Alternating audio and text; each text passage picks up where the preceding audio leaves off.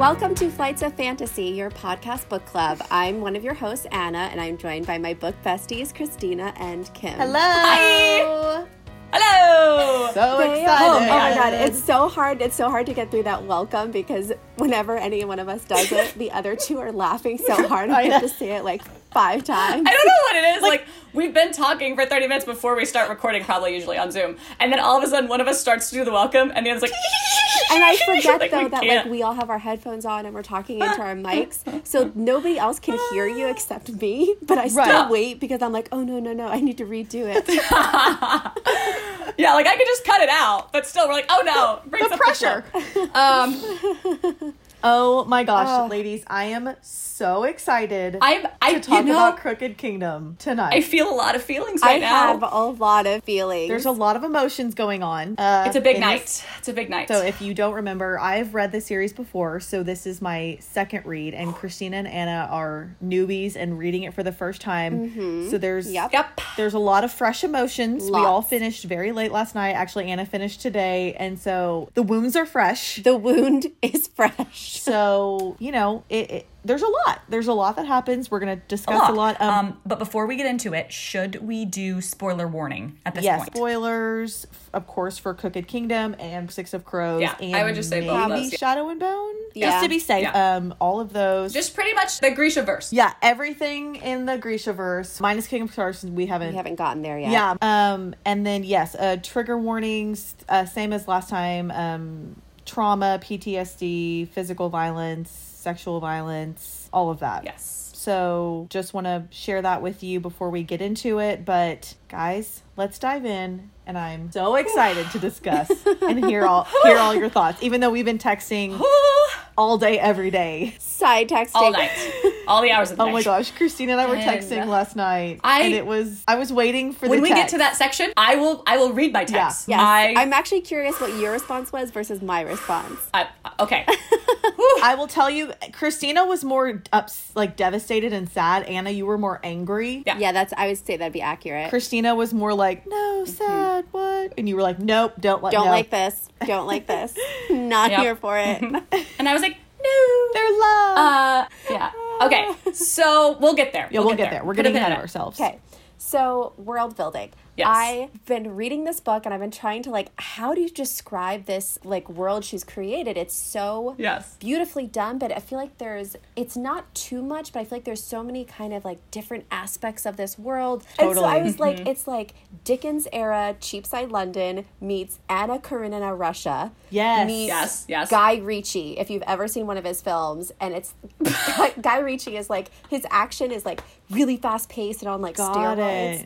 And then lots of colors. And I just, that is a great description. I love that description. And I love the dichotomy of the flashy, so there's the brothels and the gambling halls, and it's these bright colors and these beautiful buildings, and everyone's in these costumes, these comedy costumes, and they have masks on. They're brute comedy, or I don't know how to describe it, but it's it kind of reminded me of Commedia. I was gonna say, it reminded me of Commedia dell'arte. We learned about that in theater school in college. Yes, and with the mask, and then it was kind of Moulin Rouge. Yes, it's another vibe I was getting. Very Moulin Rouge, and it's these pleasure halls and these people who are just exuding money and a good time, but it's set in this poor part of town, and you go down an alley, and you're gonna get gritty. it's gritty and it's dark. And these buildings are piled on top of each other, and it's cobblestones and dark alleys. There's no middle class in Ketterdam. No, so either super rich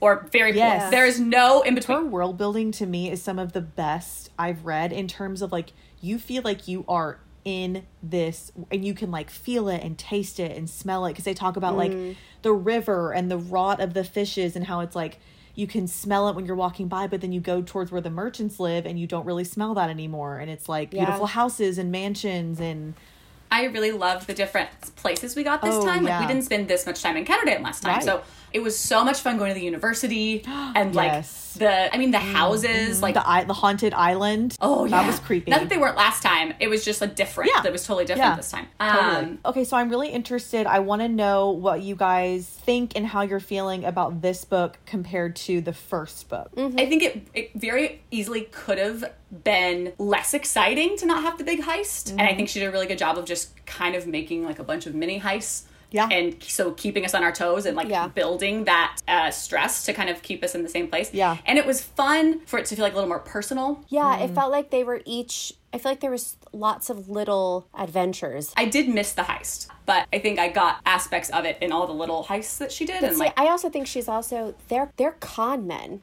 That's what they are, right? Yeah. So to me, this is just a long con. Yeah. I think this book was equally like stressful heists, but also like emotional journey and everything in the mini heists had to do with their emotions because it was Pekka, because it was Van Eck, because it was someone's dad. It was very personal. Vengeance. Yes. So it fed into the emotional journey too. Yeah. I mean, I loved it. I wish there was another book, honestly. I know. Yeah. As much as I'm glad that she didn't do the thing where a book series clearly could have been 2 books, but the author wanted to make more money, so made a third. That's happened so many times to me where I'm like, this could have been 2 books. For sure. It does leave you wanting more because you're just like, well, I want to know what happens to them after all this. Like, you get so invested. I did read in an interview with her that Leigh Bardugo said that this was originally supposed to be 1 book, and then and it was like the heist, like that was what it was. And then she was talking to her editors and was like, so I can wrap up the plot in this 1 book, but I can't wrap up the emotional journeys. It's just not gonna, I can't do it this fast. Which I appreciate. Which makes sense. Yeah. So when you look at, I think that segues really well into like book 1 was basically getting to know the characters and kind of what makes them the way that they are. And then book 2, like you said, it is very personal. Like everything that they're doing is so personal with Van Eck and Pekka. Well, in the first book, they all were getting to know each other. Right. Like none of them really trusted each other. They weren't like a family and a team yet. Yeah. And then now the second book, like they're a team. Yeah. Well, and it opens with like one of their family members, their team members, has been kidnapped. Inej. Yeah. Kind of a really nice way to start off the book because it's like everybody wants her back. You know? She's the heart of their family. Everybody wants to get your girl back. Get your money. Get your girl back. Get your girl. Gotta get your girl back. God. When Nina says it at some point, she's like, let's go get our girl back. So good. I love it. Yes, Nina. I love that whole rescue. Oh, yeah. I'm happy we didn't have to wait too long to get her back. Yes. Me too. I was so nervous. I knew she had it in her, but like she got captured. She's in this dark cell. Yes. And you see her at first and you think like, oh shit, she's like broken. But no, she's just plotting. And oh gosh, when she was crawling through those air vents to like escape the room, I was so claustrophobic. So claustrophobic. Oh, I was so stressed. I was like, Kim, it's just fiction. This isn't happening to you. It's okay. Yeah. That was the moment that it was like, oh shit, because remember Van Eck like planned that. He planned it. And he knew he put that vent there so she would go for it. And then we get the devastating part where he has like the mallet and he's gonna shatter her bones. Yes, she's terrible. The Wraith. Like she can't climb and use her legs, like she's an acrobat for Christ's sake. So like I was devastated by that, but what broke my heart even more was that when she said the thing about what's the line? She said he'll never trade if you break me.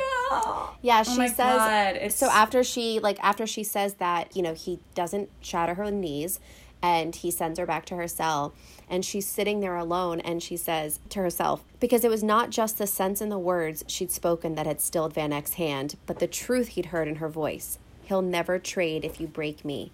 She could not pretend those words had been conjured by strategy or even animal cunning. The magic they'd worked had been born of belief, an ugly enchantment. Yeah, it's so sad. That's what breaks my heart. It was just so sad. Like she really, in that moment, in the truth, in her like deep-seated fear came out when she thought her legs were going to be shattered, and the truth to her was, he's not coming for me because if you break me, he won't need me. Right. Kaz calls her an investment. That's what he says. Ugh.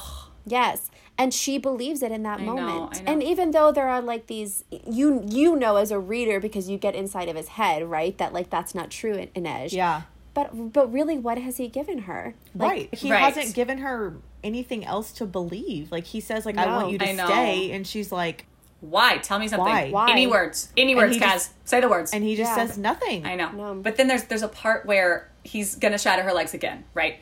And then he figures out, and that's really cool how they do that. So you think when they're like, she's here, and Nina and Jesper are like outside where you think that she's there. Where you think the she that they're talking about is Inej, but actually it's Alice. It's Alice. And they're going to get Alice. And so you're like, wait, what? And then Van Eck is like, yeah, he's here. He's your little friend is like blah, blah, blah. Yes. And we're going to get him. And she's like, oh shit. And then there's a note, and the note is so good. And it says like, noon.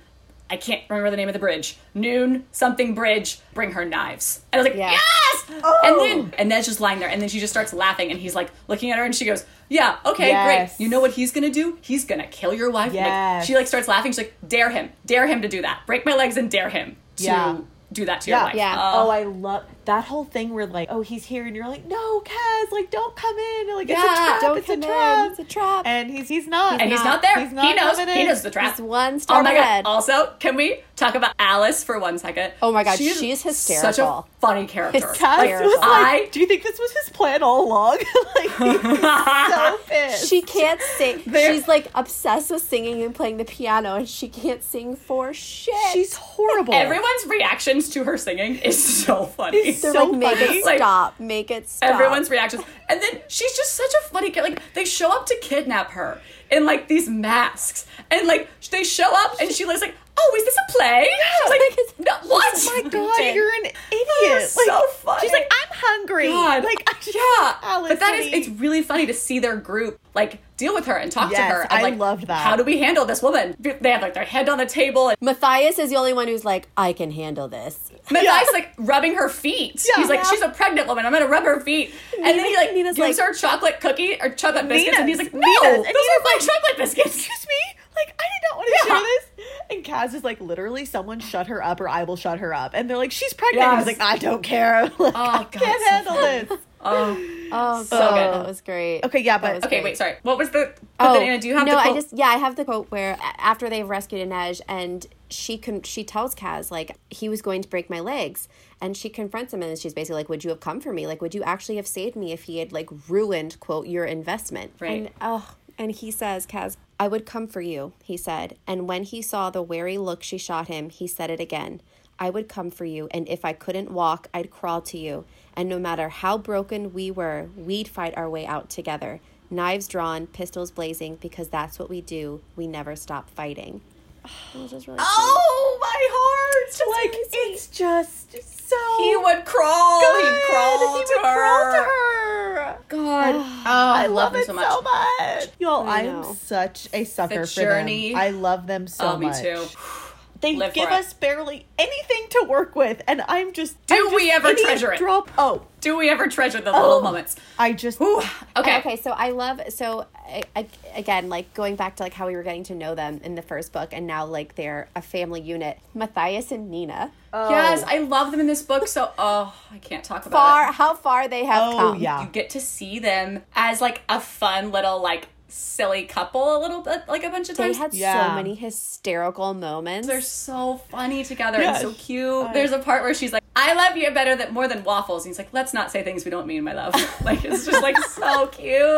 I love how they were, there was clearly so much love between them or at least passion in the first book. And they were fighting so much, and he had to work through some demons. Because like we talked about, like, he was just born and bred into this culture of, like, hating the people that, Nina's people. Yeah. And the Grisha. Yeah. The Grisha. And it was so interesting to read his inner monologue in this book, his POV, because he would catch himself sometimes when he would see her power or other Grisha power. And... in the first book, his first instinct would be like, oh, that's unnatural. Yeah, it's evil. Now it's evil. And now it's like, she's beautiful. And there would be this quieter voice that would say something like, oh, that's unnatural. But it was so quiet. Like, they kept talking about it's almost like the voice was getting diminished over time. Yes. Yeah, and there's also flashbacks throughout the book to, like, what Nina said to Matthias when she was withdrawing from the Dirda Parem. Oh, those scenes are so difficult to read, yeah. Like, the horrible things that she would say to him, and he just, like, sat there and took it and, like, took care of her and sat with her. There's a whole part where she, like, tries to seduce him to get her hands in his pants, like his actual pants pockets, to like get the Perrin out of his pockets. And at some point he is like, I don't have it. She's like, then who does? And he's like, Kaz, do you want to go to his bed? She's like, no. And then that's the part where she goes, I hate this. I hate you a little. And he's like, I know, come here. And like pulls her in and snuggles her. And it's like, God, this man. Okay, this man. So I say man, he's 17, but in my mind he's like 25 at least. Okay, so. And I love when she confronts him and she's like, why don't you ever try and kiss me?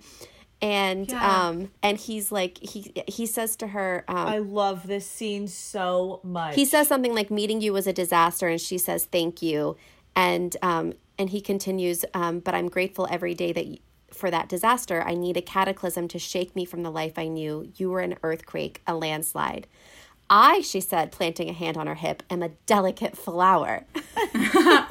And he says, you aren't a flower. You're every blossom in the wood blooming at once. You are a tidal wave. You are a stampede. You are overwhelming.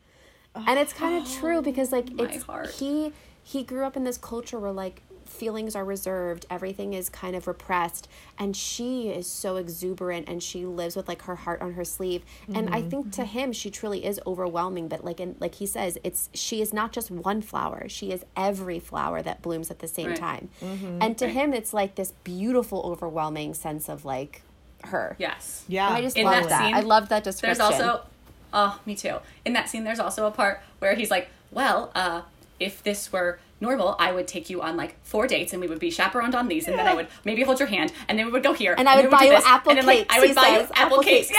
And then he's like, and she's like, it's very cute, and she's like, okay, well that's nice, but we're here, so let's reevaluate that plan. Yeah, because she that's was not like, well, if we were there, like I would have cornered you in the pantry and kissed you like on our first date or whatever. Exactly. Right. Yeah. So something that we all love, I think, is like the theme of chosen family, and our beloved SJM is, I think, the queen of chosen family. But they really did start to kind of feel like this little dysfunctional ragtag family, and they all just like worked together and they cared about each other in their own ways, and it was just so beautiful to like see them bond with each other and become so close. And to be this, like, all of them are either have been disowned or have, like, kind of run away or for some reason or another do not have family. Right. You know, so, like, them being their own chosen family in this, like, scary, harsh world. You know what I kind of liked, though? Because I feel like it was kind of, not a refreshing, I don't know what the right word is, but, like, you know, there are these 17-year-old kids who are pulling off these, like, incredible heists. And it was kind of a little more realistic, this book, and how much went wrong. Yeah. Because you do kind of have to suspend belief a little bit to be like, okay, so everything's going to go right at this time. We're going to get into the ice court. We're going to get... And yes, things went wrong, but, like, they still were successful. And in this book, it was really interesting how, like, they just kept... They failed. They failed over and over and over. And they're sitting in that hotel, and they're like, we're done. Like, we're done. We're done. And Kaz is just like staring out the window, and they're like, at that point in the hotel too is when it gets really just like, you're like, they're fucked. Yeah. Their whole original plan was like, they want to screw over Van Eck, they want to screw over Pekka, they want to get their money, because that's at the end of the first book. They didn't get their money. So the whole point of this, like the initial new scheme that they were concocting after they rescued Inej was like how to punish Van Eck. And it all went to shit. Because Kaz has a blind spot where Pekka is concerned, where Pekka Rollins is concerned. Fucking Pekka. Yeah. It was like back to back after a certain point. He was just everywhere. I was like, God damn it, Pekka. Like, go away. I know. And like, so when he and Van Eck, you know, makes a deal behind the scenes with Pekka. And so when Wylan and Kaz break into Van Eck's house to steal the seal that they need to like forge the documents, Pekka's in the room, and like Kaz is dumbfounded. Like Kaz is like, shit. What did Kaz do that we didn't know about until later? That was in that moment. He replaced the will in the safe. Good. Yeah, that was good. And he says like, a good thief doesn't just take. Oh my God! Always leave something behind. Yes, and in that moment, he's like, you know, we're stealing your own money, right? Your own money, right? And Wylan, like, because it is his money, because he realizes that he's like, Kaz did say to me, like, you realize we're stealing your own money, right? It just the layers. And then they do make the floor drop out. The acid? Dissolve. Yeah. It's like they use the acid to make the floor drop out, and they fall onto the table at the dinner party. Amazing. And it like amazing. Just like the idea of this dinner party. They have Van Eyck is there. like shocked. He's like shell shocked. Like, this is not the way things were supposed to go. No. When they fell through the ceiling, my first thought was, how did nobody land on a butter knife? How come they did that? Was my first thought. How did they not get stabbed? How did they not land on top of them? And like I don't know why I thought that, but I was like, I feel like somebody would have accidentally landed on something sharp. Yeah, maybe. So good. So I kind of touched on this earlier, but like we kind of talked about how book 1 was really getting to know the characters, and then book 2 was kind of watching all of them work through that trauma. You know, they all have so much going on between Wylan and his horrible father, and then Jesper's dad comes to town, and they have that shootout at the university. Like, that was crazy. Kaz obviously has huge demons that he's working through. Inej as well. So I kind of wanted us to go through and talk about all the different trauma and the things that the characters kind of went through in this book. Yeah, I think you're right, Kim. Like, we spend so much in book 1 getting to know the backstories and what everybody was brought to Ketterdam for a different reason. You were either there by choice, or you were stolen from your family, or life circumstances have brought you there. And then in this book, I feel like a lot of it was them trying to then work through the shit that had originally gotten them there in the first place. And it was really, it was like really, they each had like a moment, like a cathartic moment. They each had this breakthrough, kind of, to varying degrees of like able to like fully move on, and then some still have a lot of shit to work through. But progress was made. I felt like that was realistic, you know? I totally agree. Oh, 100%. I didn't like this. This is not the kind of book that should be all, rosy and like pretty at the end. Yeah. Yeah. I liked the imagery and what Inej had talked about with calling Dunyasha her like shadow. Yes. In that whole part. And I feel like that is something that they each kind of have their like own shadow they were working through in this book, like trying to kind of overcome. Or like inner demon, however you want to call it. Because it was like a Suli, it's not a proverb, but Inej talks about the fact that like in her Suli heritage, there's this idea that like all of the misdeeds and all of the like sins that you do in your life create this like shadow that's hanging over you, and as you continue to like do those things, the shadow gets bigger and bigger and bigger. And she says that, and then you meet Dunyasha, who's this hired mercenary who's I want to talk about her. She is, but it's kind of interesting because like even Inej even says like she admits she's better than me. Like when she's trying to like when they're trying to like poison the sugar silos, and Dunyasha comes up behind her, and so stressful. She almost dies. Yeah. I mean, it's very stressful. And Dunyasha's like taunting her. Yeah. Like Dunyasha's like kind of saying almost like what Inej thinks about herself. Agreed. And Inej like lets it get in her head, and she keeps faltering over and over. Yeah. And this girl just keeps like hitting her and hitting her and hitting her. And I don't know. I found that like very symbolic. Yes. Another thing, I love that in the final battle, the way that she, or part of the way she gets hurt to defeat her, is so good. From Kaz being like, find her tell. Everyone has a tell. Find her tell. Yeah. And then she goes, Inej almost felt sorry for her. Dunyasha really believed she was the Landstaff heir, and maybe she was. But wasn't that what every girl dreamed? That she'd wake and find herself a princess? Or blessed with magical powers and a grand destiny? Maybe there were people who lived those lives. Maybe this girl was one of them. But what about the rest of us? What about the nobodies and the nothings, the invisible girls? We learned to hold our heads as if we wear crowns. We learned to wring magic from the ordinary. That was how you survived when you weren't chosen. When there was no royal blood in your veins. When the world owed you nothing, you demanded something of it anyway. I love that paragraph is one of my favorites of the whole series. I totally agree. It was her taking back the narrative and being like, you know what, there's nothing wrong with me and the way that I am. And I absolutely agree. I'm just as worthy as you are. As you. And I also really loved the like turn on the typical like chosen one trope. Like, what about she may be the chosen one of something, but like what about us ordinary girls who are just like living life and trying to do our best? Like we are just as worthy as her. Totally. And then she ends up killing the chosen one, who's so sure she's the chosen one. Because she uses her like her street cred pretty much. Her like street skills. No, I loved that moment, that quote from Inej, because it's like her finally embracing everything that she's gone through and giving herself grace to like move forward. Absolutely. Absolutely. Okay, let's move on to our beloved Kaz. Oh, Kaz. Our broken angel boy Kaz. I know. Well, I think we can all agree that Kaz's main shadow is Pekka and his brother Geordi. I mean, I think I think Geordi's memory constantly lives over him. Constantly. Absolutely. But I think that ties into Pekka. It totally ties into Pekka. They're very intertwined. Pekka's the revenge of Pekka is like the attainable, like, ultimate goal that he's just been working toward. One of the most interesting things to me about in this book that Kaz talked about a few times was he said, you can't con an honest man. And and there's that one point in the book, and I don't know if it's like in that moment that he realizes it or if it's like a slow realization over the course of the last few books.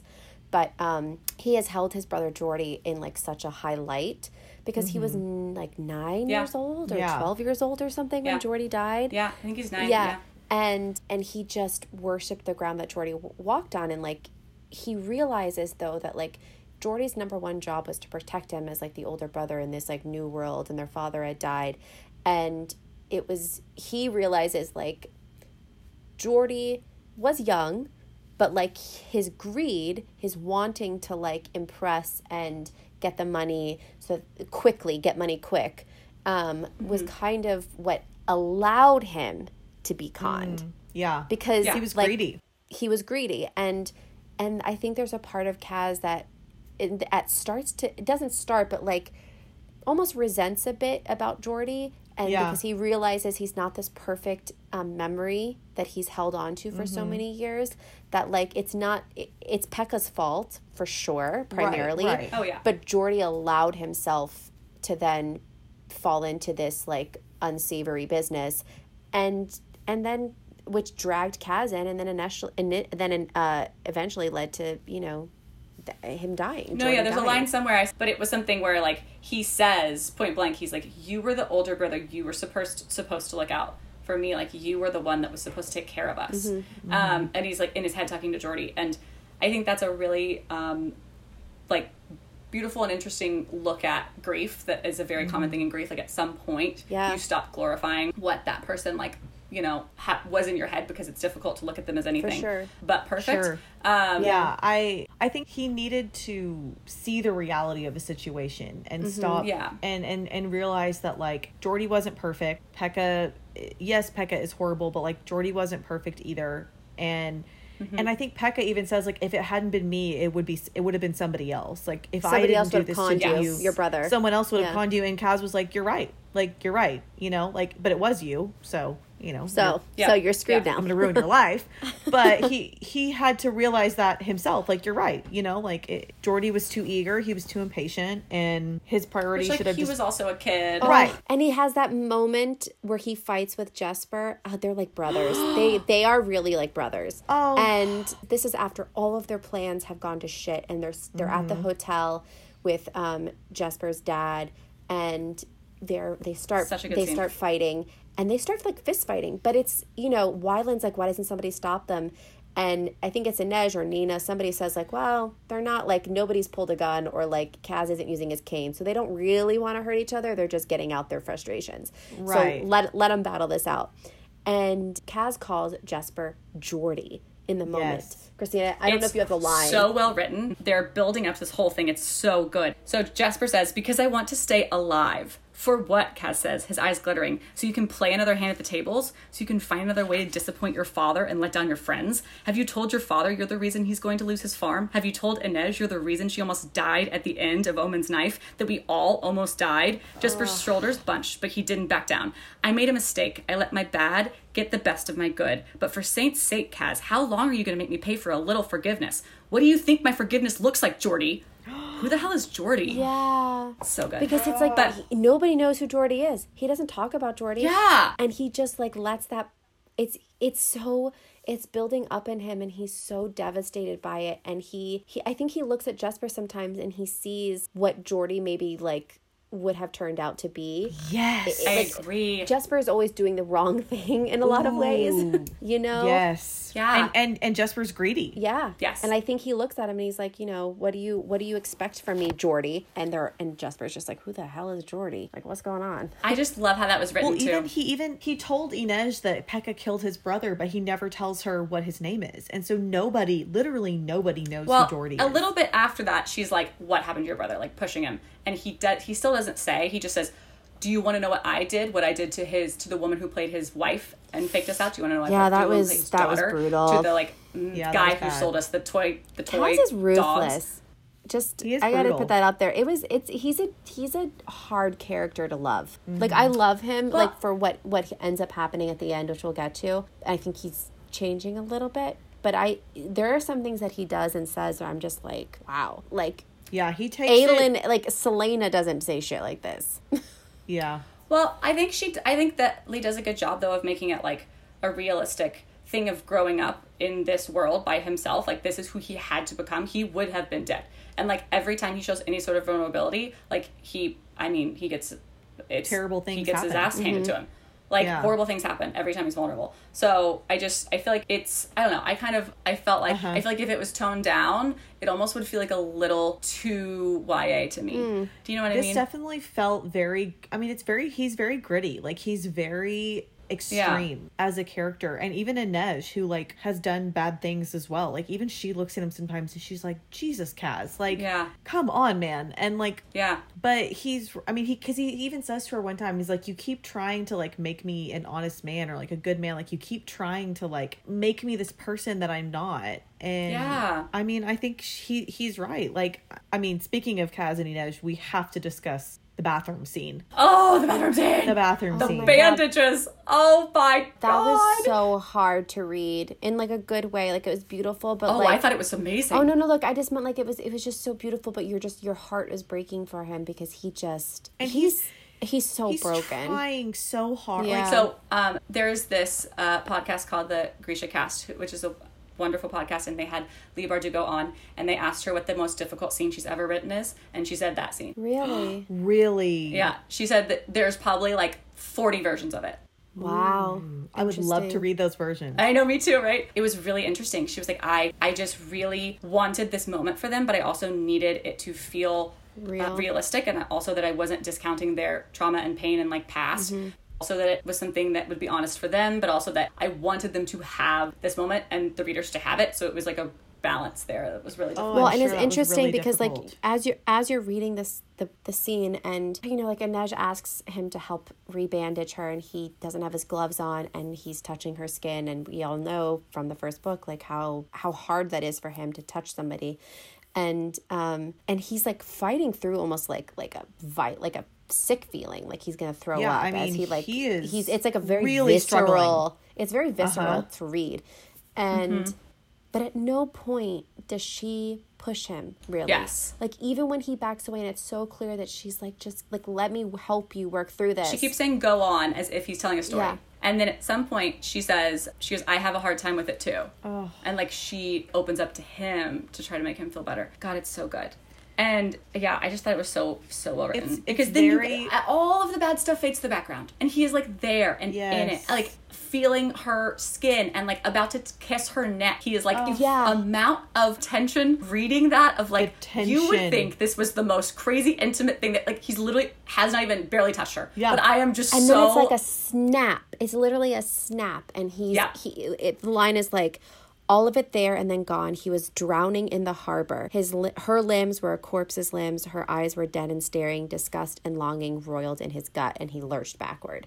Like, it goes from 0 to 60 in 1 second. Yeah. He just can't. You know, I thought it was really raw, and they were both super vulnerable, and you know, like, you just your heart goes out to them, and you can tell like he's trying so hard, and you know that he cares for her and feels for her, and he just can't, like, he can't talk about it. He can't. And I will say, like, I get that it's a duology, so I feel like we haven't yet had that emotional growth from him where he can just open up to her. I can appreciate that this is realistic. But I, as a reader, I kind of wished my hope had been that he would have shared something with her, because which we'll get to the ending and I'll share more about why I think that way. But that was my one thing about his character in this book that I do wish she had maybe explored a little bit more, was like allowing him, giving him the ability to share one thing that was like true and honest about what had happened to him. Yeah. Didn't have to be the whole story. I think you come to care for Inej so much that you really almost feel like she deserves more. Like she deserves everything. And so you do almost kind of, as much as you love Kaz and you respect him and he's a fantastic character, I don't know that I would want my friend to be with him. Oh no.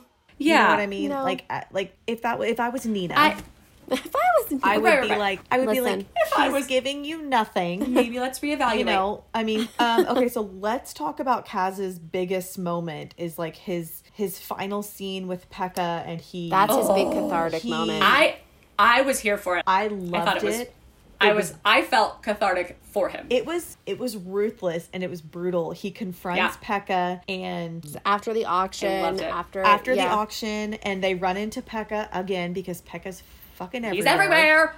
And Pekka's basically like, nope, like you're done. Like it's time. It's me and you. Like we're gonna fight. That's when you've been waiting this whole time. Oh my God. Because he has all these interactions with Pekka and they're like dancing around the subject. And then finally, this is when he's like, remember me. Yeah. I need you to remember me. Say my brother's name.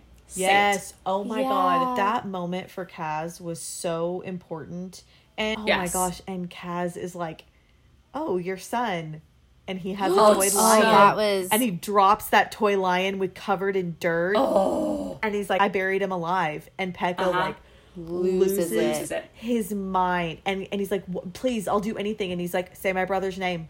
Say his name. And I'll tell you where your son is buried. Pekka's like, okay, so you were here. Okay, so I remember that. It was by the river. It was by the cherry blossom tree. And he's like, He can't remember. And he's like, Kaz and he can't remember. Because it wasn't important to him. Wasn't important to him. So good. But this was he didn't want to just take all of Pekka's money or like all of his property. He wanted to ruin him, like ruin his reputation, so that he would continue to hurt for years and years. He wanted to break him. And that's what, and he says, like, I want you to beg for it in front of he's supposed to be the leader of this gang, and all of his dime lions are standing around. And he gets on his hands and knees, and he begs him. He's crying. And because and Kaz looks at the guys, and all the guys are like, they're all backing away, like this is weakness, like we don't, And Kaz knows in that moment, like it's so strategic. He knew how to break him, and he finally like kind of tells him where the kid is buried, and Inej is like, I can't believe you did this. She's like, I will never forgive this. Which, can we talk about that for a second? Yes. Like, part of me is like, okay, so Inej actually believes that Kaz is capable of burying a child alive. If I was Kaz, I'd be like, how could you believe that of me? And also, Inej, why the hell do you like this guy? Like, if you believe he could bury a child alive. I do get that. Like, I was like, that's valid. She says in that scene, like, I will not be able to forgive this. Like, to herself. I feel like it was set up for the line that was so good when she's like, is he going to get there in time? And then he goes, in time for what? She's like, in time for his child. And he goes, I've never even seen the kid. Yeah. He's never even... This is the genius of Kaz. He's genius. Never even seen this kid put all of this together. And, like, that's a big fucking gamble. Oh, yeah. Like, that's a big gamble to be like... I just was like, But I also love how it ties back in, like, this last scene, sort of the last scene, ties into the very first time we meet Kaz in book 1, when he threatens to, like, hurt this man's innocent wife or girlfriend. And Inej is like, how could you do that? And he's like, I was never actually going to hurt her. And the quote is, when everyone knows you're a monster, you needn't waste time doing every monstrous thing. And I feel like that's him through most of this book. Good. Like, most of what he does, he's bluffing. He's a con man. Right. He is a master bluffer. Exactly. Yes. Let's discuss little cutie patootie Wylan and Jesper. Oh, loved them. Our little cutie and their issues with their dad. They went on some journeys. They did. I felt like it was interesting. They had like these parallel, like, you know, Jesper ran away, Wylan was disowned. Jesper's dad loves him, Wylan's dad wants him dead. Like, they have these really good parallels. Very intricate issues with their father that they both, like, helped each other through in a really great way. We also saw more of them in this book than the last book at all. So that was fun to get to see a lot more of them in this book. You guys, that scene, the chapter about Wylan's mom was so that was sad. really hard. That killed me. That was so sad. So sad. When he shows up and, like, as soon as they, like, see it's a building, I was like, oh shit. Like his Well, no, so they show up at the building and they give him they go, we'll go get her ready, and they give them the folder. Yeah. Folder. It was so devastating because then Wylan is like hyperventilating and Jesper doesn't think about it. He's like, read it to me. He can't read. Like, I can't read it. I can't read Jasper's what it like, says. sorry, I forgot. Oh, that's so hard. That's so like horrible. he can't even read about his own mother. Gosh. And like they go to see her and she's a painter and she never stopped painting. And when they open up the room, because the nurse is like, well, do you want to see her paintings? And there's all these little miniatures of Wylan as a child because she hasn't seen him in like 6 years. But she didn't forget who he was. She didn't forget him. She didn't forget anything. She's a normal woman who happened to have a child with dyslexia. Like, that's why she's in an insane asylum. Literally, that's why. The most heartbreaking part was he was like, what did they do to you? And she like put her hand on his cheek and was like, what did they do to you? And you don't know if she's like... That was rough. You know, like you don't know... Yes. So heartbreaking. I love that they figure out that Kaz knew about Wylan's mom. And they were like, why would you do that? Like, why would you not tell him? And he said, angry wears off. I needed you righteous. Mm-hmm. Yes. I was like, it's those moments about Kaz that I'm like, it's brutal, but I'm like, damn, you're good. Like, he just orchestrates everything. Yeah, but also that's what he needed. He did, because he's like, you're right. Like, you can be mad at your dad, but then be like, you know what? Like, I'm going to move on. Yeah. After that, he was like, fuck you. Yes. You did this to my mother. He had a really sad part where he like tries to blame himself for his mom. You know, he was like, Jesper, she's here because of me. And Jesper's like, no, he's here because your dad is like a psychopath, insane person. Yeah. But Jesper is pretty much like, he's telling him, no, it's not your fault. He's like, I know what you're saying, but it doesn't make it better. Yeah. And then he pretty much says like, well, how about this? Kaz is going to ruin his life. Kaz is going to destroy your father. And he's like, well, that does help. Yes, I love that. Yeah. I love that. Okay. Oh, Jesper, you guys. Like, he's just... I love him. Me too. I loved meeting his father in this book and learning... Yes. Because I feel like we actually didn't really learn so much about his backstory in the first one. No. And I really loved learning about his mom and his time on the farm and the fact that she was Grisha. So interesting. And I think a fabricator, right? Yep. Yeah. And she's the one that taught him how to shoot. Yes. And I thought that was actually a really fascinating... I think it's from Nina that we learned that, like, if you don't use your Grisha powers, that, like, it ages you, it makes you sick. Like, like in Shadow and Bone, Alina's, like, all sad and mousy and, like, meh. Yeah. And then she uses her power, and it's like, whoa! Like, she's a whole new person, because she's never used it before. And I've been, like, reading the book, and I'm going, okay, well, he doesn't seem to be using his powers, so, like, how come he's so peppy and, like healthy and seems to be okay, and then when Wylan's like, when you fire your bullets, that you're actually using your fabricator like Grisha powers, and I was like, damn Wylan, this makes so much sense. Like, he never misses. Yeah. And I have the quote here. Okay, so Wylan says, I just don't get it. I've spent my whole life hiding the things I can't do. Why are you running from the amazing things you can do? I love that. But anyways, so then Jesper gives this whole irritated shrug, whatever. He's like, I know who I am, what I'm good at, what I can do, and what I can't do. I'm what I am. A great shooter, a bad gambler. Why can't that be enough? For me or for you? Don't get philosophical on me, Merchley. Jess, I've thought about this. Thought of me late at night? What was I wearing? I've thought about your powers, Wylan said, cheeks flushing. Has it ever occurred to you that your Grisha ability might be part of the reason you're such a good shot? Wylan, you're cute, but you're a whole lot of crazy in one little glass. Maybe, but I've seen you manipulate metal. I've seen you direct it. What if you don't miss because you're directing your bullets too?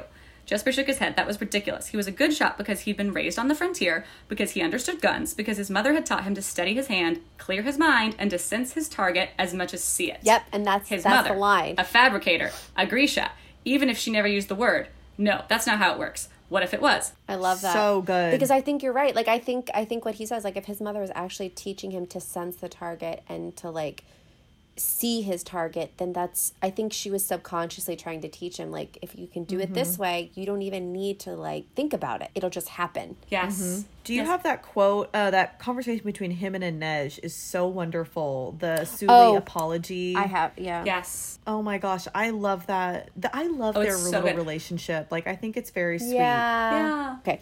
Inej says, do you know the Suli have no words to say, I'm sorry? What do you say when you step on someone's foot? I don't step on people's feet. You know what I mean. So good. We say nothing. We know the slight was not deliberate. We live in tight quarters, traveling together. There's no time to constantly be apologizing for existing. But when someone does wrong, when we make mistakes, we don't say we're sorry. We promise to make amends. I will. And then she says something in a language I can't pronounce.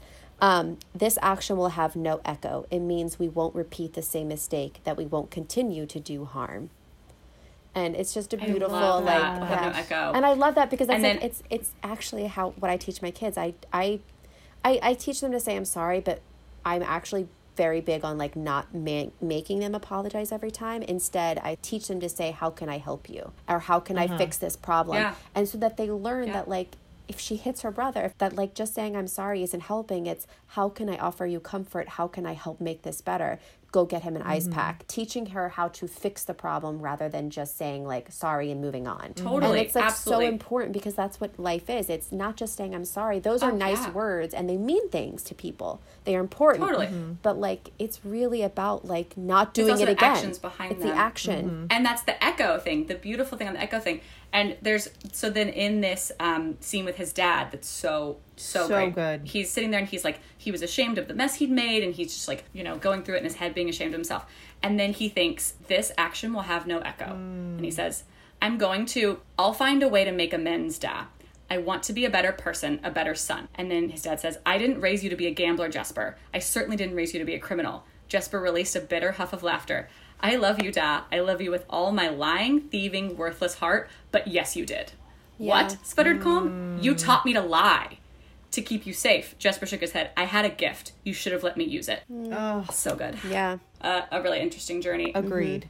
Let's move on to our sassy, feisty little Nina. Oh my gosh, Nina in this book goes through it, y'all. She has a hard time. She does. So I thought it was so interesting what the Parem did to her, like the effects that it had, the lingering, long-lasting effects. It's super interesting. So what happened, I guess, is our understanding at this point, if I'm correct, is that the Parem, after she took that and her powers went crazy, after that happened, it was almost like she got this like reverse power, right? Yeah. Which like she shouldn't have even been able to get to that point, right? Like because she should have died. Like one of the other characters says to her, like, maybe you were on the brink of death and you brought something back with you, and she goes, well, that's a crappy souvenir. Yeah. yeah But so I read this interview with Leigh Bardugo on Hyperdrive, and she talks about this. So pretty much the question is, it's interesting because Nina undergoes a very adolescent-like experience in Crooked Kingdom, grappling with the ways she has changed. In Six of Crows, she's like Lady Confidence, and now ... And then Leigh says, yeah, Nina's confidence is shaken in a very fundamental way because of her attachment to her power. And it's something that she's never had to question before. She goes on and she says, one of the lessons that I really took from reading George R.R. Martin is you take the thing the character thinks defines them, and then you take it away and see what happens. That's the Jaime Lannister lesson. And that, to me, was an exciting thing to do with some of the characters in this book. Oh, I like that. I like that. Isn't that interesting? So, she, her identity is her Grisha power. Sure. Who am I without my... Yeah. Well, and like Matthias, like, who am I without my being a Driscoll and having this... Yes. That was his whole life. Yes. And he got that, like, taken away from him. And so that's a super interesting idea of, like, they both had the rug pulled out from under them and their whole identity was changed. Yes. And you really see both of them struggle with that in this book. And they found each other in that, too. But yes, absolutely. Yeah. Yeah. And then the scene where she calls the dead to her, it is so beautifully, crazily written. You were like, what's happening? And she's figuring it out, and it's like... Are you talking about at the silos? Yes. Yeah, when she calls all those she's, like, dead surrounded bodies from the barges. That stressed me out. Like, they were grabbing her. They were putting, like, chains on her, and I was like, these fucking dime lions, they're like just like about to like shackle her. Those fuckers. Yeah, and she's like screaming, and there's gunfire, and then that's a very stressful time. It was a stressful time in all our lives. Well, Inej is literally about to fall to her death, and like she doesn't want a net. She doesn't want a net. God, and so Inej calls all these bodies. But I love it because like the first thing she has the zombies do is grab the net to catch Inej. And it was really sweet. Yeah, totally. Yes. I love that Nina thought of that. Like, I just so good. I just love her and Inej so much. Like, that was her first thought, was like, get the net and save Inej, because she knew she was about to fall. Like, even over what was happening to her, like a queen. We love to see it. She is such a queen. Speaking of queen, the queen of mourning, like when Nina's like walking away, it's so good. Here, I have the quote. Okay, great. Okay. It says, Nina had grieved for her loss of power, for the connection she felt to the living world. She'd resented this shadow gift. It had seemed like a sham, a punishment. But just as surely as life connected everything, so did death. It was that endless, fast-running river. She dipped her fingers into its curtain, held the eddy of its power in her hand. She was the queen of mourning, and in its depths, she would never drown. Oh, God! That is so beautiful. That is not a little bit of foreshadowing. Oh, yeah. I know. Seriously. I mean, my God. I mean... Okay, so yeah, but so good. And then, God. Good. Okay.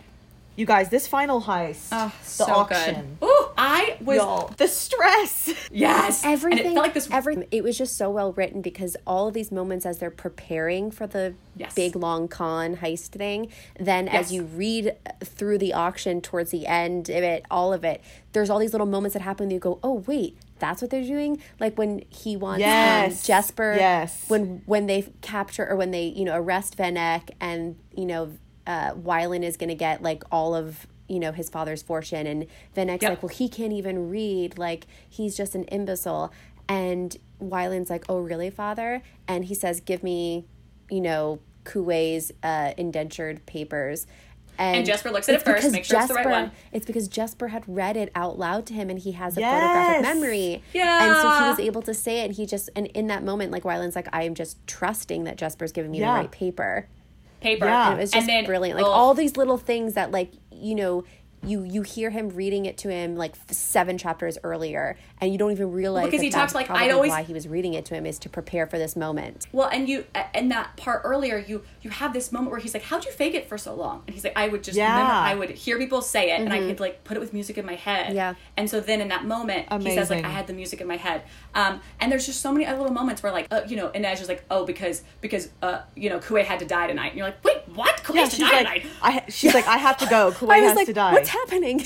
Yeah. It's all this thing, and Jesper's got this gun, and he's gonna fire. You're like, why are we killing Kuwei? But then, like, you figure it out later. Oh my God, but like, and the whole thing with Wylan getting beat up, and Van Eck thinks it's the Dime Lions, but it's actually, like, some of the dregs. And then they, like, get Kuwei, and he's, like, dead, and they get him out on that boat, and it's Nina and, like, Roddy, or Nina and Speck, and they're like, she's pregnant. And it's, like, this whole thing, and you're like, the things that had to line up for this to happen is, like... So perfectly. Oh my God. Also, like, the whole... So they have the Council of Tides, right, that sit up in their towers, and they help control the seas and the squallors and, like, all that. So they're in the middle of the auction, and the Council of Tides have not been seen in 25 years. Like, nobody knows their true identities. And so they're in the middle of the auction, and all of a sudden the Council of Tides storm in, and they're, like... Literally all powerful with like parting the seas. They bring in water from like the windows, and they're like, this auction is a fraud, like this is all fake, it's the documents are all falsified, like Van Eck is been cheating. Well, and the way they you did find that out later that they're not actually the Council of Tides. They're just a bunch of Grisha that like dressed up. Yes. They were like, well, we got 4 tide makers. Let's get them there somehow. Like, this will help us later get them out of the boat. That is so good. Genius. And they reveal everything. They reveal Van Eck's whole plan, that they've been like, this Jirda consortium doesn't exist. And they were funneling money. Because they had the fake meeting with Colm that day. Right. He was supposed to be like the farmer. And then they were like, we have other buyers coming, whatever. And they look over and one of the important people are walking in the lobby, but they just went for like an oil. They just went for like some sort of like oil demonstration. Jesper led. Yeah. It was a Kamini, like an oil, and they're like, and the guy was like, I mean, it was a little bit bizarre, but like, okay, it was a little bit of a weird beating. Bullshit so good. And but it was to show him like, no, it was Radmaker or whatever. He's in it too, and he was like, I was just going to a meeting about oil. Like, I don't know what you're talking about, and like you just see it crumbling down, and you're like every step, and then something about his son, and then Wylan comes in like, I'm right here, father. I'm right here, father. What? And then he's like, he says, Father, I'll tell them whatever you want, just tell them to stop hurting me. And I was like, oh, Wylan, you learn quick, you little actor. Like, I think Matthias leans over and is like, oh, has he been taking lessons from Nina? Like, it's really good. Yeah. It's so good. It's so good. He's like, well, this is my son that, I mean, he can't even read, like something like, oh, okay. That was the best part. And then he goes, finally gives him the folder, and, Jesper looks at it, gives it to it, whatever. We talk about that. And then at some point he looks up and he goes, must I really go on? Yes. Like, do I really need to keep going? And then Radmaker was like, no, son, you've been through enough today. It's okay. Please, no.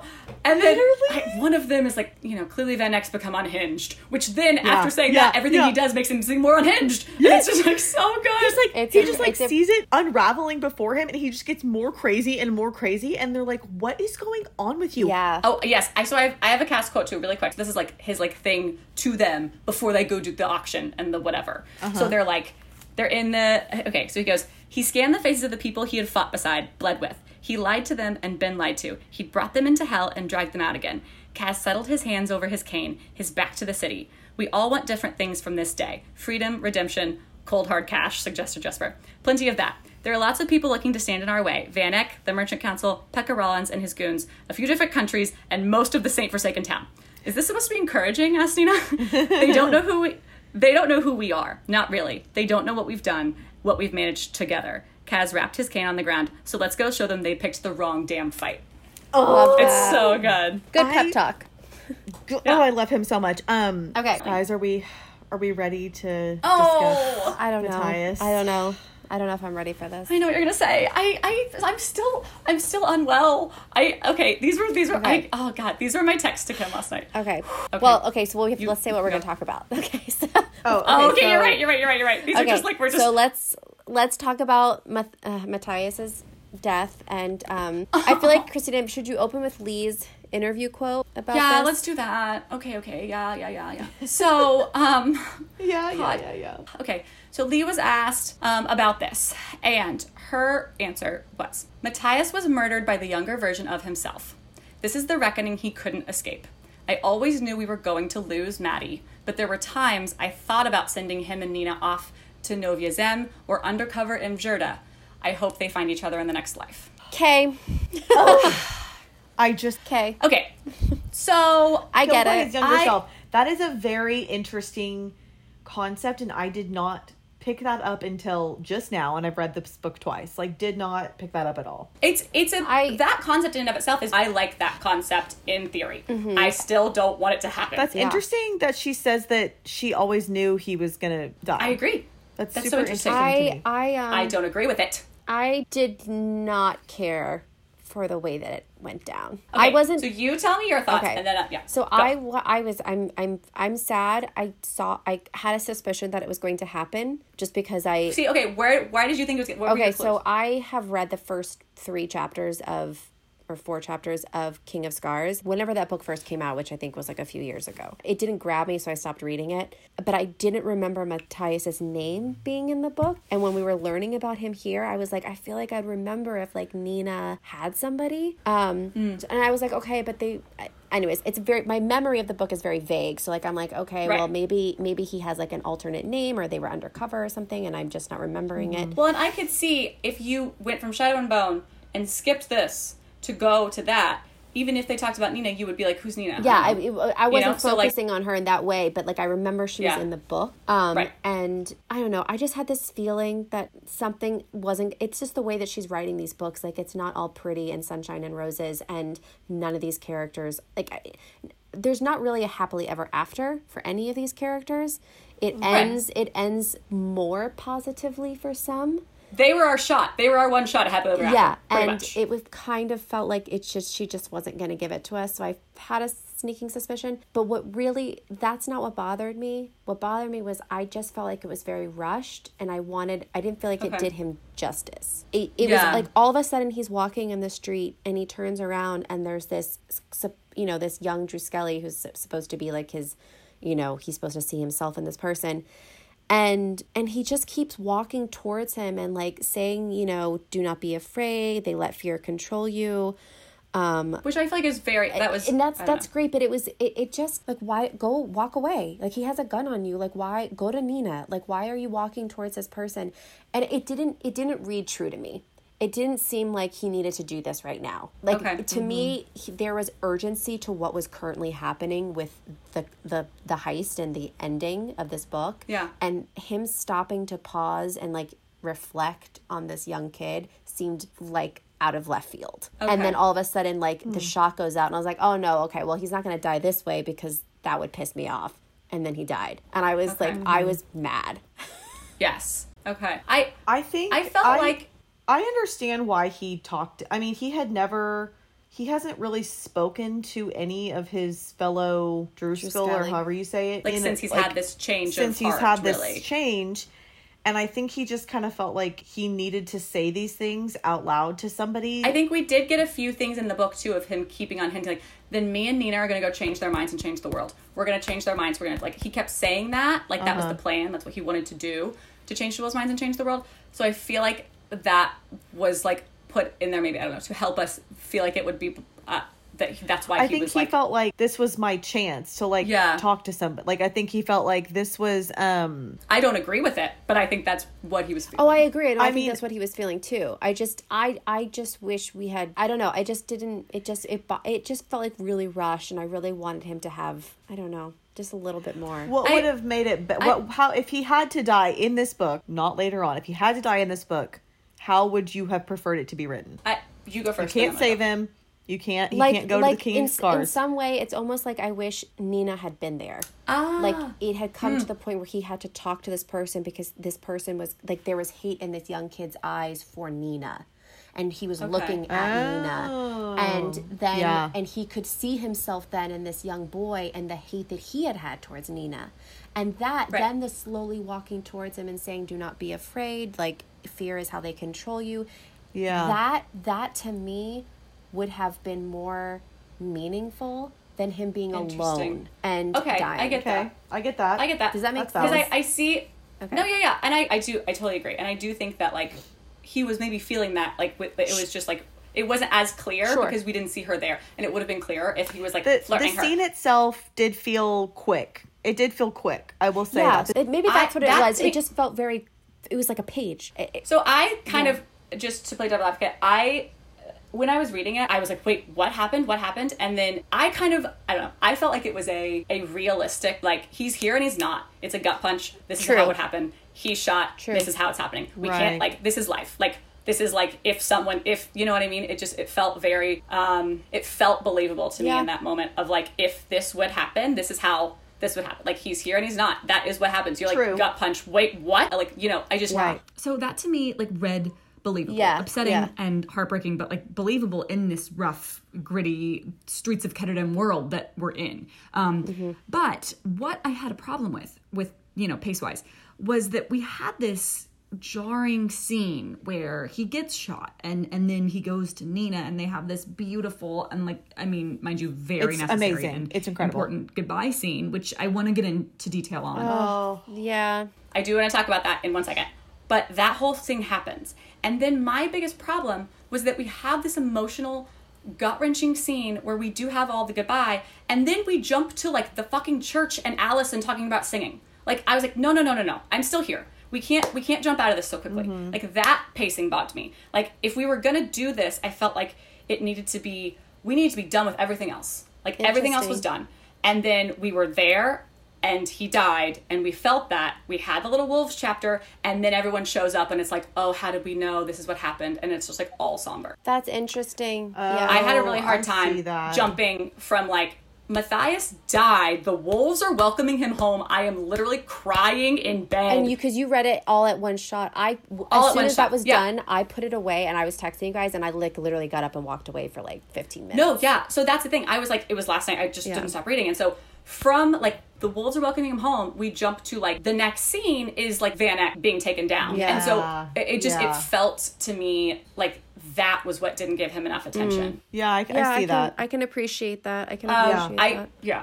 The scene between him and Nina is so heartbreakingly beautiful. God. And I do think it does obviously set up for this next series, King of Scars. Agreed. I love the last few lines between the two of them, their conversation, and you know he asks her to promise him that she will like swear to me you'll at least try to help them to make them see, like he means to Drew Skelly, like promise me you'll make an effort to change them as like you have helped change my heart.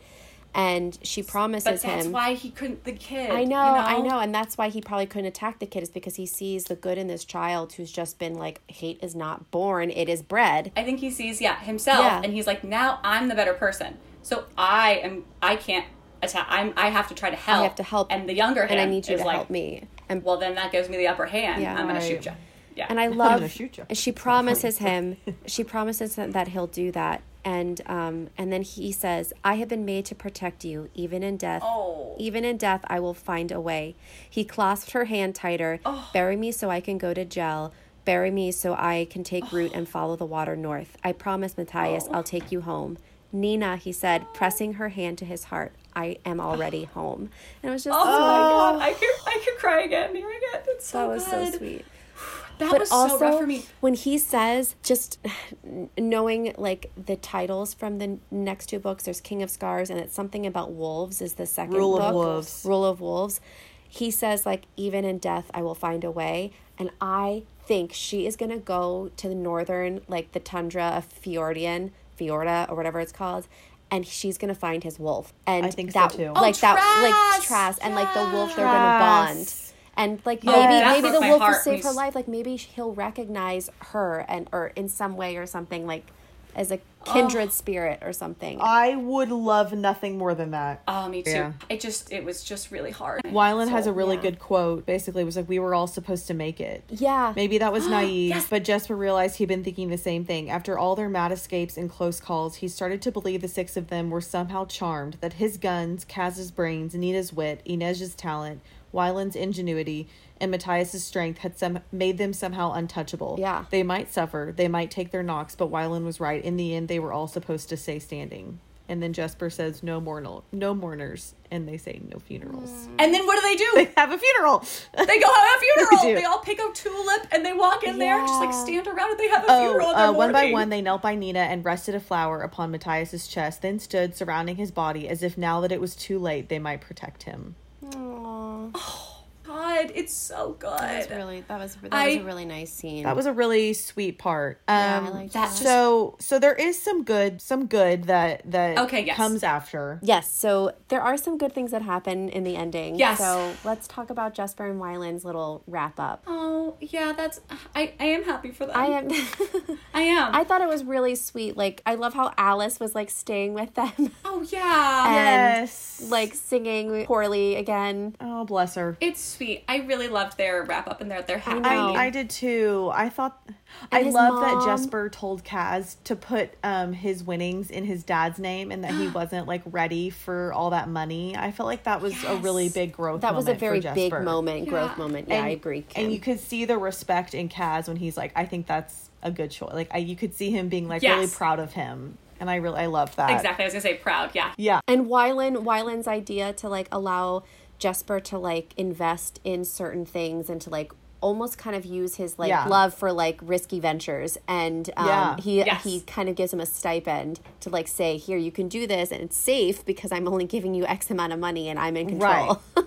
But like I love that. I love that he didn't want to change him. He just tried to like channel his talents for the better. I love that. I love that Wyland's mom lives with him. His mom was... that just got me. And they could be seen, like, painting together. And it's really sweet. Yes. I bet he played his flute. I bet he did. I bet he played that flute. He did. I was so happy for them. Also, Inej was like... Yes, Inej is staying with them. It's a whole cute thing. Staying there. And she's like, could get kind of used to being waited on and, like, having servants and people cook for me. Because I'm like, the idea of them, like, being, like, spoiled, and having these servants. And so let's talk about Kaz and Inej and the boat. I loved and this. Her parents. This made me so happy. Oh, you guys. It was a roller coaster getting from Matthias to here. Yeah. Like, 10 pages? But at 2 a.m. last night, it was a lot for me. So... from that low to this high, it was really, this was important. So, like, and I feel like this was that, so good. You know, Inej has chosen not to see Kaz after the heist is over. Because I think she's like, I can't get what I need from him and it's too hard or whatever. But she, like, still does these little jobs and she, like, leaves... little notes, and stuff. They leave little notes for each other. And wait, did we talk about the fact that he bought her out her contract? No. Okay, so quick little tidbit. Yeah.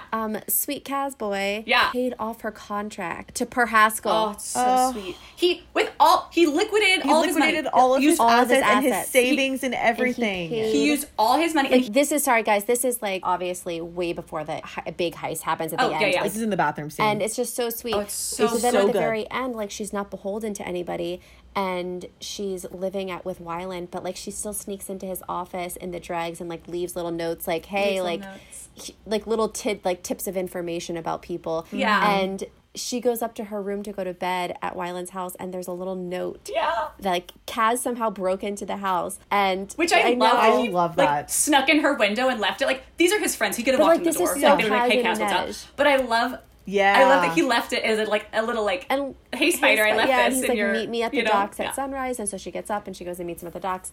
And, it's everything. And she notices right away that he doesn't have his gloves on. Yes. He didn't even bring them. He didn't even bring them. And my God, the growth. And like he hands her like a telescope, a spyglass, and she looks through it and she's like, "Why?" And he says, "Yeah, that dock over there. I can't remember the number. It's a berth, like where to pull a boat in. The berth. Yeah, I think it's the berth. 22. And she sees the boat and he's like, "That's yours." And it's named the Wraith. It's named the Wraith. And it's the same berth that they sailed out of going to the ice court. It's the same berth. And then he's like, I also bought that for you too, so you can come back whenever you want. And he goes, he's if you want to come back. He's like, if you want to come back. And he was like, I worked with Wyland and he got me a deal. And and then she's like, oh my gosh, this is amazing. And they keep brushing hands. And then their knuckles are brushing. And then they're holding hands. He initiates it, though. He does. He does. Yes. He grabs her hand. This is what I'm saying. I was so proud of him. And I was like, yes, Me Kat, too. yes. And they're standing out and they have a really sweet conversation about the crows and how crows... Oh, yeah, he says why they picked the crows because they always remember who feeds them and who their friends are. Yeah, and who wrongs them and all that kind of stuff. That was super interesting. I loved that. And you guys, they're holding hands. And he tells her to look again. I can't. And it's her. He found her parents. Yeah. Oh my God. And her parents are here. Yes. And he found them. She's like almost falls back. And he's like, wait, should I not have? Is this should I not have done this? And he's like, no. And he's holding her. They're he's holding her. Good. And you can tell he's struggling, but he's holding her because she's about to faint. And he's like, should I not have done this? And she was like, no, this is it. No, it's amazing. And then she's like, come meet them. And then he goes, wait, is my tie straight? And it's so cute. And then she laughs, and then he goes, that's the laugh. That's the laugh. And then they walk toward her, and then she's like, come meet them. And he goes with her to meet her parents. And then she's like, Mama, Papa. Oh. It's so perfect. It's so perfect. And it's so beautiful. Guys, it was so good. It was so good. I loved that wrap up for them. It wasn't unrealistic. It wasn't he was like, meet me at the docks. I'm going to make out with you. And it was so much growth for him. No, it wasn't the happily ever after that you traditionally get. And I appreciate But it did feel it did feel like a good step for them. Like, she got her ship, and she wants Kaz to work with her to help change the slavers and all of that. Yes. And he says to her, like, we can take down people here. Like, we can do this together. Oh, no, she has a really good line. Yeah. This city doesn't need a good man. It needs you. How many times have you told me you're a monster? So be a monster. Be the thing they all fear when they close their eyes at night. We don't go after all the gangs. We don't shut down the houses that treat fairly with their employees. We go after women like Tante Helene, men like Pekka Rollins. She paused. And I think about it this way. You'll be thinning the competition. She makes a joke. But like, it's love true. Like, she's like, be a monster, that's fine, but be a monster that the bad people fear, not that the good people fear. Totally. I love how she sold that. Like, it was realistic, and it was something that he can get behind. And it's something for him to do other than just, like, get revenge. You know what I mean? Like, it's like, what else is he going to do now? Like, that he's gotten his revenge. And the last chapter, you guys, when I remember that the last chapter is from Pekka's perspective, I was like, yes. This chapter is so brutal and so incredible. But I kind of like it because in a way you'd always be thinking like, oh, is now he going to go, like, are they never actually happy because now Pekka's going to go back after them? Right. And it's kind of like a perfect way of like, I love that Inej does, like, Inej shows up. I do too. I love that it's Inej and not Kaz. Like, I love it. You can see this man has become like a shell of himself. He is holed up in this country house with like armed guards everywhere. Well, because son. You know that, because that's exactly what Kaz said. He can picture me killing his son 1,000 times. That's what I want. He's literally, that's all he can think about. So he goes to bed. There's armed guards outside his door, outside his son's door, outside the whole house. And Inej climbs in and climbs on top of him and like stabs him like cuts him very deeply. And cuts his heart over his heart. She's like, that was the first cut. And if I ever see you come back to Ketterdam, like, I'll be back. We'll meet again to make the second one. And she's like, So she make a comment to Kaz, like she makes a comment to him at some point of it's book 1 or book 2, and she says, was no one there to protect you? And now she, it's like, I kind of love that it's come full circle, and she's at the end, she's laying down, like, he isn't, like, I'm drawing a line, like, I'm protecting him. Yes.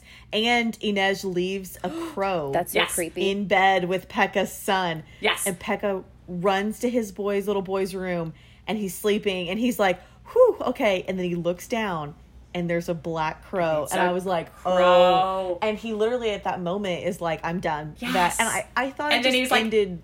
The last pair, I just thought it ended really well. Like, I thought the way he kind of like took ownership, but also was like, they've won. I lose. I'm defeating. I'm running away. Yes. Oh, so good. Yeah. He just said Pekka would count his money. He would raise his son. He'd find himself a good woman or 2 or 10. And maybe in the quiet hours, he'd raise a glass to the men like him, to his fellow architects of misfortune who had helped raise Brecker and his crew. He'd drink to the whole sorry lot of them, but mostly to the poor fools who didn't know what trouble was coming. Yep, I love that. That was a great last quote. I love that. Yeah. I think that is such a fantastic It sums it up. It really does. Yes. It really does. So yeah, guys. Such a good ending to it. That was Crooked Kingdom. It was a good ride. I just loved it, guys. I was really happy with that ending. I love it. I'm so glad. I'm so glad you guys finally read it, and we can like talk about it forever now. And I'm so happy. I truly loved it. And guys, I'm so excited to watch Shadow and Bone. Yes. I cannot wait to see how they're gonna put these, like, I mean, from even just the pictures I've seen, the cast, I mean, we've all looked at the casting,